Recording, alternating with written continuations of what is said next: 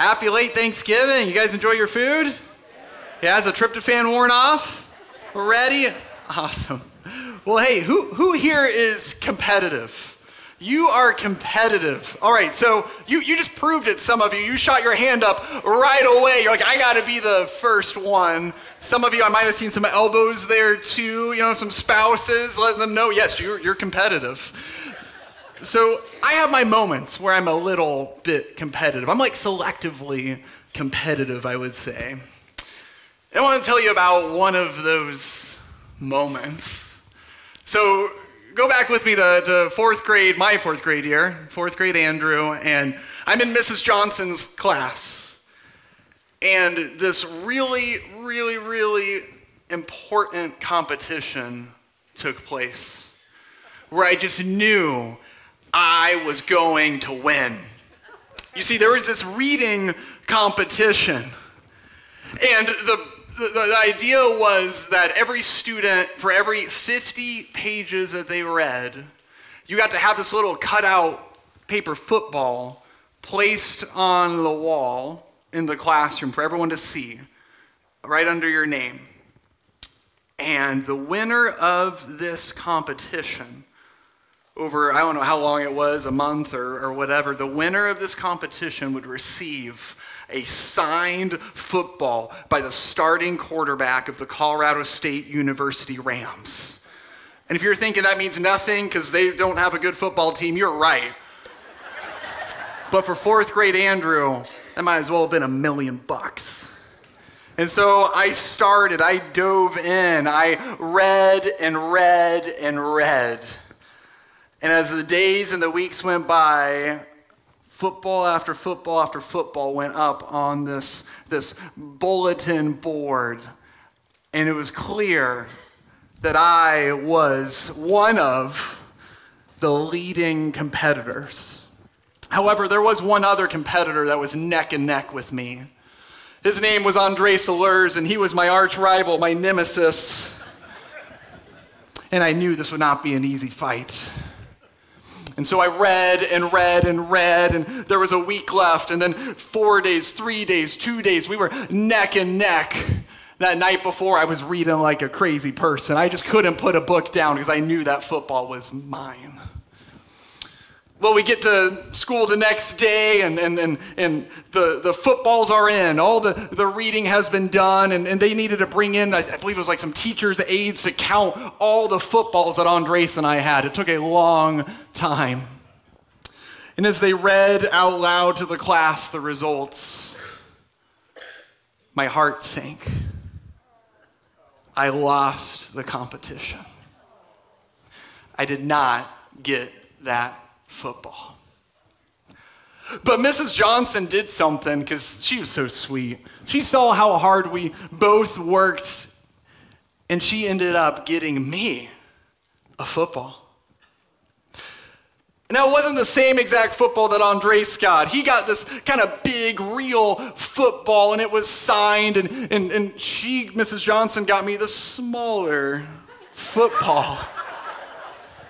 And it was CSU, Colorado State University colors, green and yellow, and she got it signed too from this quarterback. He actually came into the classroom and said hi to all of us and signed our footballs. But I couldn't get over something. My football was smaller.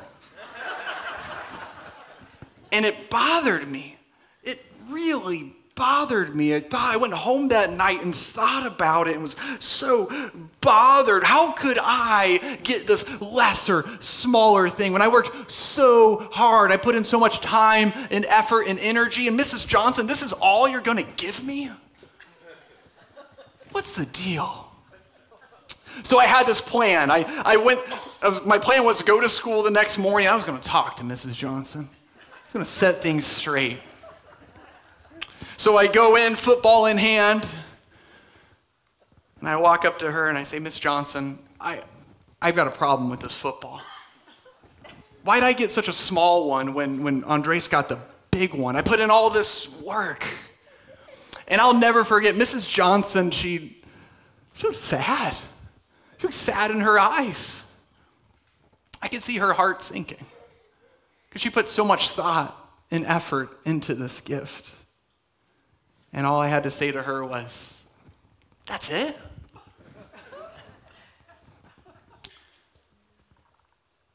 Sometimes as followers of Jesus, we do this, don't we? We look at our circumstances, we look at our life, we look at maybe the stuff we have, right? It's Black Friday started and all the different commercials of the things that you don't have that you need. Say, God, this is it? This is all you've given me? We look at our bank account. We look at our job. We look at maybe that promotion we got passed over. We say, God, this is it? Look at our family. Look at maybe our kids, and they're not behaving the way they should. Why can't you just be perfect children? God, this is it?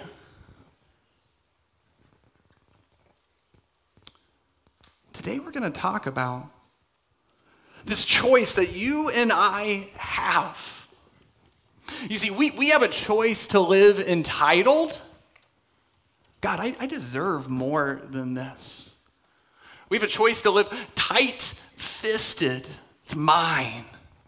Kind of like a toddler, which pray for Shay and I. Our boy's going to be a toddler in a few weeks now. It's coming. Mine. Or we have a choice to live open-handed.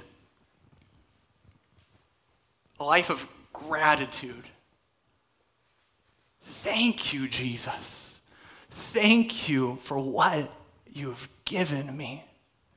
I don't cling to it where it's mine, mine, mine. I've earned it. I'm open-handed. God, whatever you have for me, you can give it, you can take it. It's all yours. You and I have that choice to live the close-fisted life or to live the open-handed life. Now, why does this matter to you today? This matters because this affects everything. Pastor Jim talked last week about that grump slump, right? You can get this grump slump and it affects everything, doesn't it? It affects your marriage. It affects your relationships, your friendships. It affects your work. It's almost like, and Pastor Jim talked about this last week, we've been hardwired for thankfulness. When you and I live close-fisted, we are operating in a way that we were not made for. And when that happens, we start short-circuiting, start living in a way that we were made for, and it comes out in different ways. When you and I live close-fisted, we settle for so much less than what God has for us. And so the question we're going to ask ourselves today is, how do I live the open-handed life, acknowledging that what I have is from God? How do I say, God, thanks for my football? So today we're going to be in Luke chapter 7. Luke chapter 7, starting in verse 36. It's this incredible story. I cannot wait to go through it with you. Luke chapter 7, starting in verse 36, as we ask ourselves the question, how do I live the open-handed life? And our main point today is this. You have a choice. Live open-handed or live close-fisted. It's up to you. And so if you are ready to dial in, if the tryptophan has worn off from that turkey, if you're ready to just live that open-handed life, would you say, I'm ready? All right, well, let's pray as we continue this time. So, Jesus, thank you. Thank you for the blood applied. Jesus, you changed our lives. And we come to you with open hands. Lord, be with each of my friends in this room who I know did not come in here today just with life going 100% peachy. I pray you'd meet them where they're at. You'd speak to them. you'd love on them. God, if we believe this Jesus stuff, and I do, it means that your Holy Spirit's working. You lead, you guide, you comfort, you counsel, and God, you convict. So Lord, be with each one of my friends here and online. We pray that you speak directly into our lives. Thank you, Jesus. You're so good. We love you. We give to you our lives, and we give to you this time. Praise in Jesus' name. Amen. Luke chapter 7, starting at verse 36. So I want to break this down into three kind of sections for us today. So first section is the setup, verses 36 through 40. We're going to see in a second how this gets set up, the stage gets set. The second is the story. Jesus is going to give this incredible story, verses 41 through 43. And the third section is really the so what, or the point of the story, verses 44 through 50, where Jesus drives home the point, and the point that you and I get to hear today. And so let's start verse 36, and we're gonna take this line by line and see what God has for us today. So, when one of the Pharisees invited Jesus to have dinner with him, he went to the Pharisee's house and reclined at the table. And so one of the Pharisees, the Pharisees, they didn't have the best relationship with Jesus. And Jesus had some really strong words for them. There's a lot of animosity that the Pharisees had towards him. How dare he claim to be God? And so the Pharisee, one of them, invites Jesus to have dinner with him, probably some mixed motives. Like, I got to get to know this Jesus guy. What's going on with him? And I love, too, by the way, that Jesus doesn't just hang out with sinners and tax collectors, prostitutes. That's really important. He also hangs out with the self-righteous, the people who feel like they have it all together. He's loving on all of them, spending time with all of them. So Jesus accepts this dinner invitation, and he goes to the house and he reclines at the table. This is important, him reclining at the table. And so the tables in that day and age, they weren't like our American tables. Like when you ate your Thanksgiving meal, you probably didn't sit at what Jesus sat at. He sat at a triclinium. Frankly, it would be kind of hard to eat your turkey that way, I feel like. But it's where you're laying down, you're propped up on an arm, and so your feet are facing out. That's really important as we continue this message, is for you to get the idea. So not just sitting at your dinner table, but he's propped up on one arm, he's laying down, he's got his legs out. That's a triclinium. Try eating your Thanksgiving turkey that way. It'll be hard. So verse 37, a woman in that town who lived a sinful life. First of all, anyone else live a sinful life before Jesus, right? We're all sinners. This is really important too. This is not the fact that this woman is, she's different than us. No, we want to put ourselves in the shoes, the sandals of this woman as we go through this passage. She lived a sinful life. She learned that Jesus was eating at the Pharisee's house. So she came there with an alabaster jar of perfume.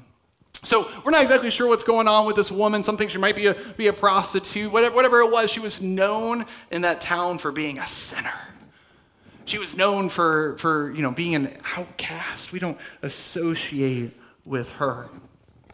And she hears that Jesus is coming to this dinner.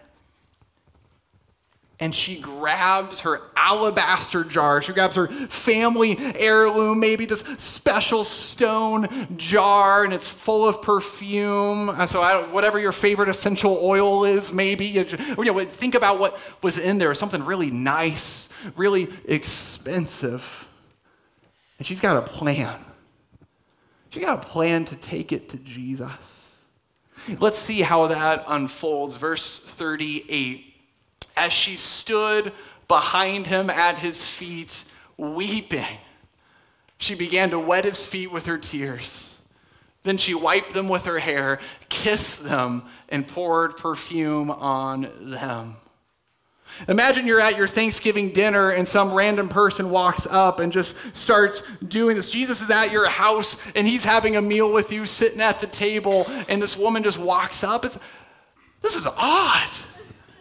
What is going on? So in this dinner party, we don't do this in the year 2023, but apparently around 30 AD, people could just come and go to these parties. If they weren't invited, they kind of are on the outs, and they're kind of looking in, and they kind of observe and probably wish they were in that party.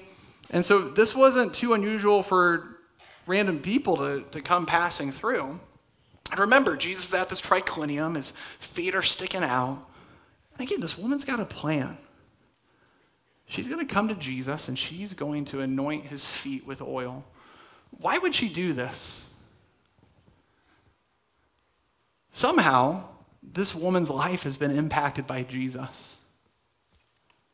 Jesus ministered to her maybe through a teaching or an interaction, but this woman has experienced the transforming impact of the gospel, and she just can't help but respond. Some of us in this room today need to be reminded of that. Jesus wants to meet with you. He wants to change your life. And when that happens, we can't help but respond. So maybe you're sitting in one of these chairs and you say, I am too far gone. The fact that I even came through these church doors, I never thought I would be here. God gave up on me long ago, you think. But what's true for this woman, it's true for you. Jesus wants to invade your life and to change it. He wants you to experience his love like this woman did. And so she begins to wet his feet with her tears. So I believe that the woman probably didn't plan for this to happen. You ever have those moments where you got a plan, you're going to do something, you're going to say something, and you start crying. You're like, I didn't expect this to happen. I didn't mean for it to, right? You have those moments and you just get choked up. I think this woman thought about all that Jesus had done for him, done for her, done in her life. She thought about how she was forgiven for her sin, the message of love and the gospel and of grace. And she just starts weeping. What a beautiful thing. And so her tears are wetting his feet. She's like, oh, I better dry them off before I put this perfume on. She wipes them with her hair, kisses those feet out of gratitude, pours perfume on them. How do you think the Pharisees feeling in this moment? This is weird. What's going on? Well, we're going to get a sneak peek into what the Pharisees feeling. Look with me in verse 39. When the Pharisee who had invited him saw this, he said to himself, if this man were a prophet, he would know who is touching him and what kind of woman she is, that she is a sinner.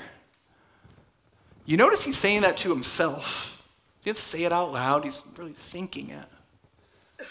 Jesus knows his thoughts. And before we look at this Pharisee and go, shame on him, you ever have thoughts like that? And Jesus knows what he's thinking, and he's got something to say to this Pharisee. This is so interesting. Look at this next verse now, in verse 40. Jesus answered him, Simon, I have something to tell you. Simon doesn't realize that Jesus knows what he's thinking. He says, okay, tell me, teacher. Let's hear what you have to say. Let's hear your wisdom. And like Jesus does so often, he hits the heart. Right? When we read these words, when we read scripture, he hits your heart. He wants to talk to you individually. He's got something to say to Simon. It's going to bring a little conviction to him. So look with me in verse 41, as now we've gotten through the setup, verses 36 through 40. Now we're going to launch into the story over the next few verses. So two people owed money to a certain moneylender. One owed him 500 denarii and the other 50.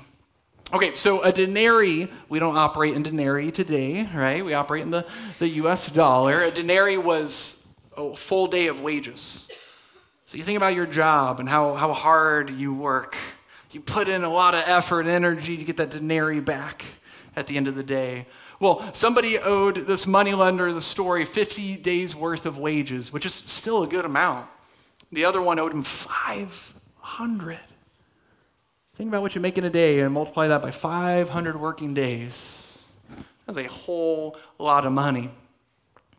Now today, moneylenders aren't necessarily the nicest. Back then, they were not nice at all. You get thrown into prison for owing something, it could really mess up and ruin your life. So look at verse 42, what happens? Neither of them had the money to pay him back. So you think that he would throw them in jail or something, but instead, so he forgave the debts of both. Now, which of them will love him more? Well, it's pretty obvious. Verse 43 will tell us that. Luke 7, verse 43 says this, Simon replied, I suppose the one who had the bigger debt forgiven. I feel like Simon knows at this point that Jesus has just trapped him. I suppose, right? Like he's saying with gritted teeth, suppose the one who had the bigger debt forgiven. And Jesus says, you've judged correctly. You're right. Verse 44, then he turns toward the woman. I love this. Imagine this crazy scene, this party. Jesus is probably standing up now talking to Simon. There's the woman there who's, she's just been crying. The smell of perfume is permeating the room. Everybody's watching. And he looks right at this woman who's been an outcast, who's been judged her whole life, who's been looked down upon. He turns and looks at her, not Simon. Do you see this woman? I came into your house. You did not give me water for my feet, but she wet my feet with her tears and wiped them with her hair. You did not give me a kiss, but this woman from the time I entered has not stopped kissing my feet. So I love this. Jesus points out the fact, you Pharisee, you haven't done anything for me since I've gotten in here. This woman has shown me love and thankfulness and appreciation. And maybe you're sitting here and you feel overlooked by God. You feel overlooked by others. I've done too much. God's given up on me. Everyone else has given up on me. And yet Jesus does with you what he did with this woman. He looks right at you. He sees you. Some of us need to be reminded of that today. He sees you. Jesus goes on to say, after verse 45, verse 46, you didn't put oil on my head, but she's poured perfume on my feet.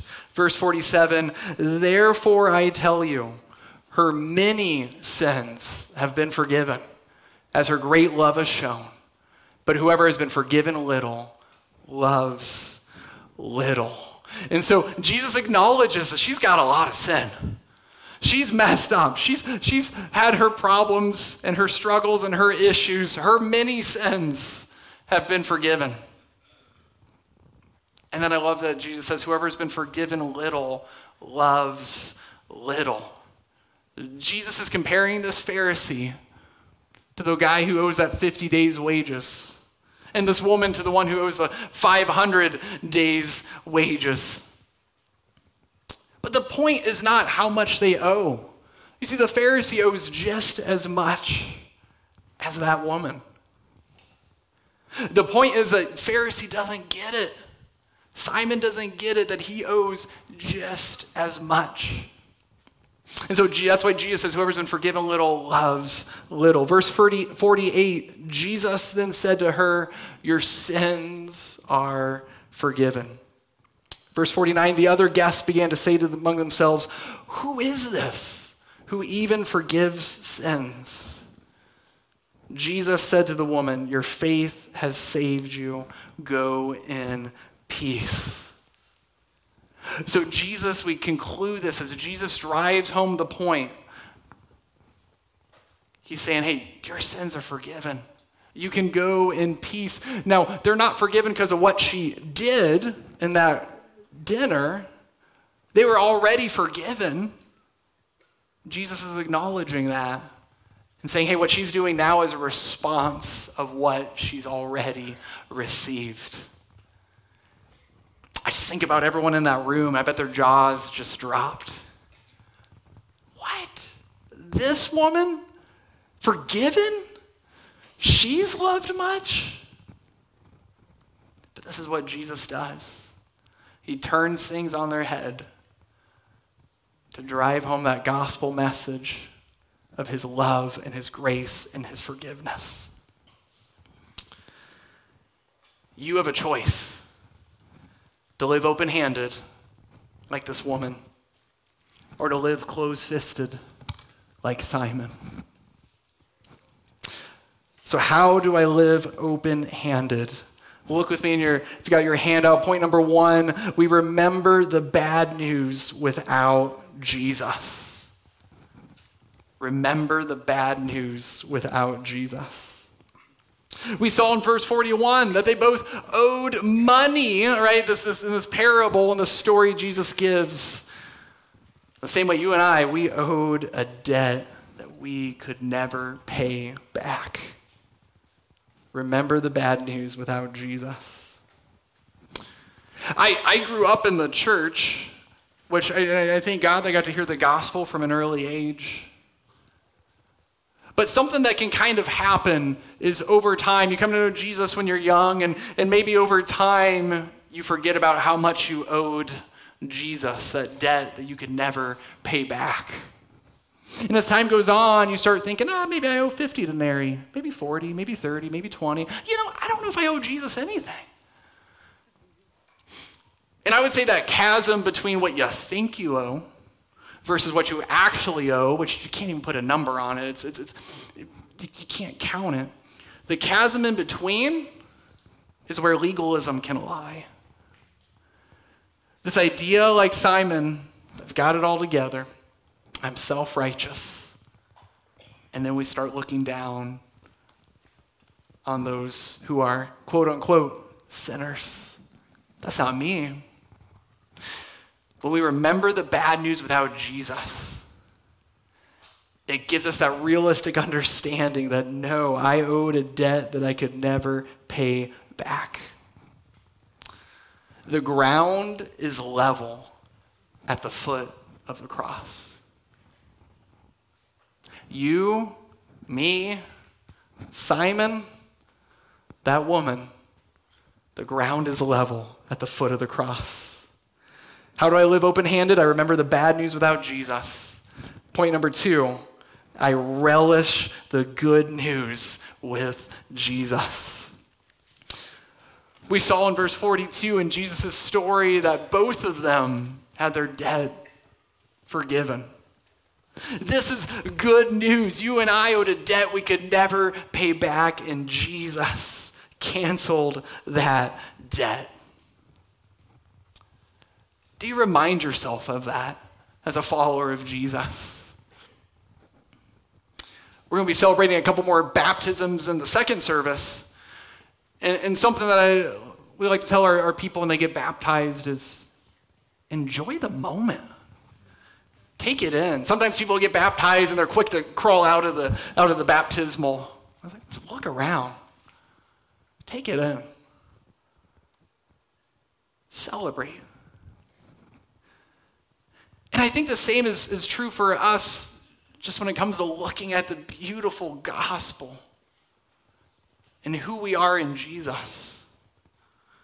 Take it in. Enjoy that moment.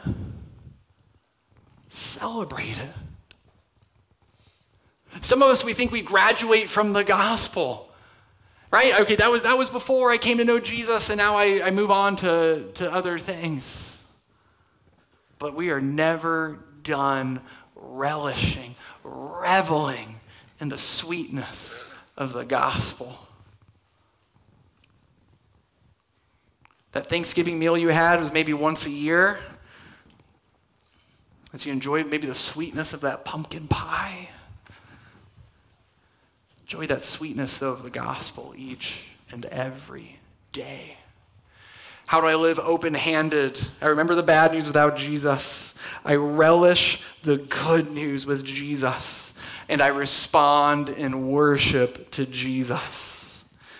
So we see this woman and how she responded and what she did. She knew the love of Jesus and she actually put it into action.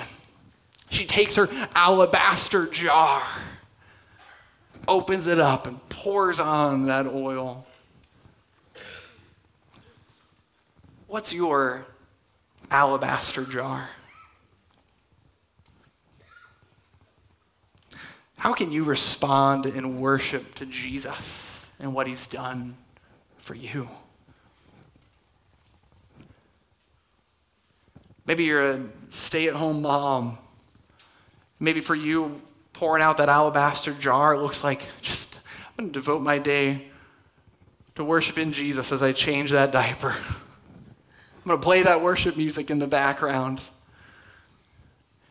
Maybe for you, it's in your workplace. Maybe your alabaster jar and pouring it out looks like being a witness to those around you. Showing the gospel and taking those opportunities to share the gospel. But what resources do you have? What time, talent, treasure do you have where you can pour it out at Jesus' feet? Not to earn something. That's legalism, right? Trying to pay back that debt. But because our debt has been forgiven, because we've experienced the sweetness of the gospel, we get to respond in pouring out our alabaster jar.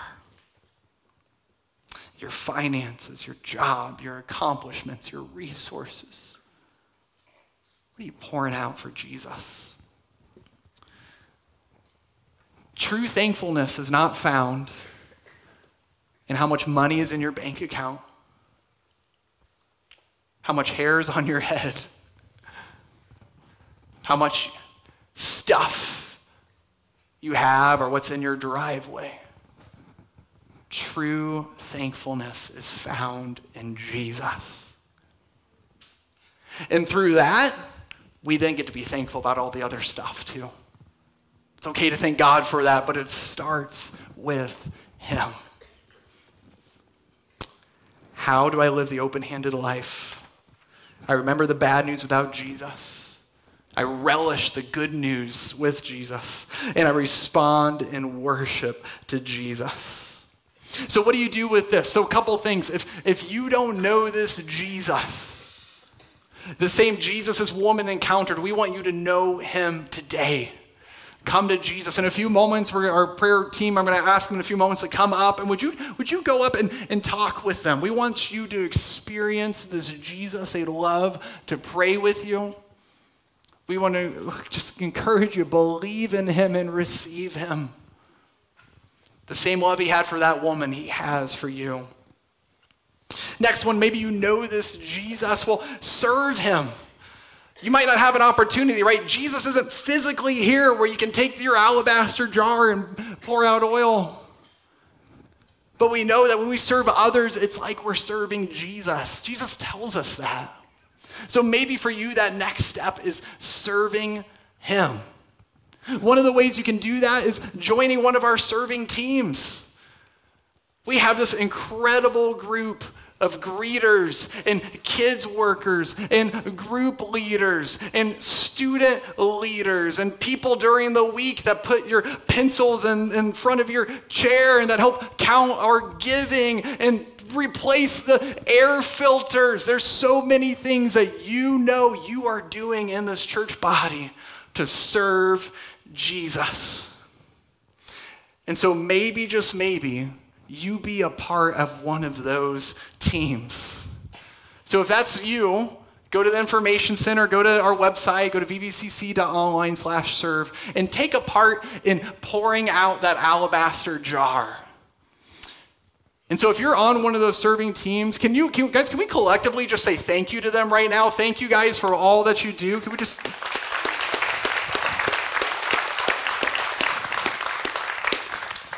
Thank you for pouring out your alabaster jar and serving others. And maybe, just maybe, God's calling you to take part in that if you're not already. So as we conclude, do you want to know how Mrs. Johnson responded to fourth grade Andrew? Yes. She gave me the football back. She did the best thing that she could possibly do as a teacher. She gave it back to me. She reminded me of what that football was worth.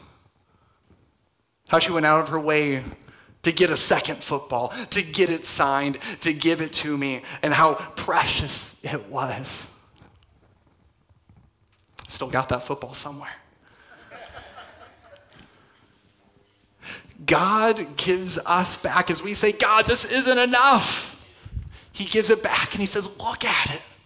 Look what I've given to you. Look what you have for me. And ultimately, look at my son and what he did for you on the cross. You have so much reason to live life open-handedly. And so may you and I, may we take the football that God has given us open-handedly. May we praise him for it. May we thank him for it. And may we look for ways to pour out our own alabaster jar of perfume in our life. Hey, we want you to know if you need anything, if you need prayer, we are here for you. Our prayer team's going to go up over here. Maybe you're having a hard time. Thanksgiving can be a tough time for people. The holidays can be a tough time. We're here to pray for you. Again, if you want to know Jesus, let's pray for you over there. Maybe you don't want to go up, but you can write down on one of our prayer cards in the seat back in front of you. And we love praying as a staff together for those requests that you put in. So you fill that out, drop it in one of those giving boxes. If you're new here, we are so glad you're here.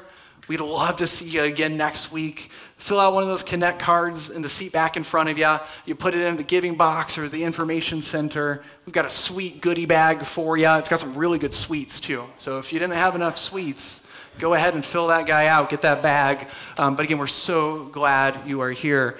Final thing too, we are going to be putting out our Christmas trees today after second service. So go to the library after second service, so 11:30 on the dot if you want to help, because it's going to go quick and it's going to be a really good time, 11:30 on the dot in the library. And guys, when you come back next week, it's going to begin to look a lot like Christmas.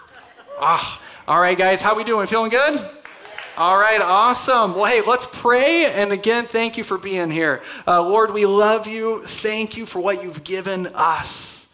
Thank you, Jesus, for you. Thank you for that blood applied. You changed our lives. And Lord, so we look at the football you've given us, so to speak, and we say, wow, you've given us so much. Jesus, you gave your very life. So be with each one of my friends as they go out of this place. Lord, help us to live the open-handed life where we remember that bad news. We relish the good news, and we respond in worship to you, Jesus, because you are so good. So we love you. We worship you. We praise all in your name, Jesus. Amen. All right, guys. Well, hey, have a great rest of your day. Go home and have a leftover turkey sandwich, all right? We'll see you next week.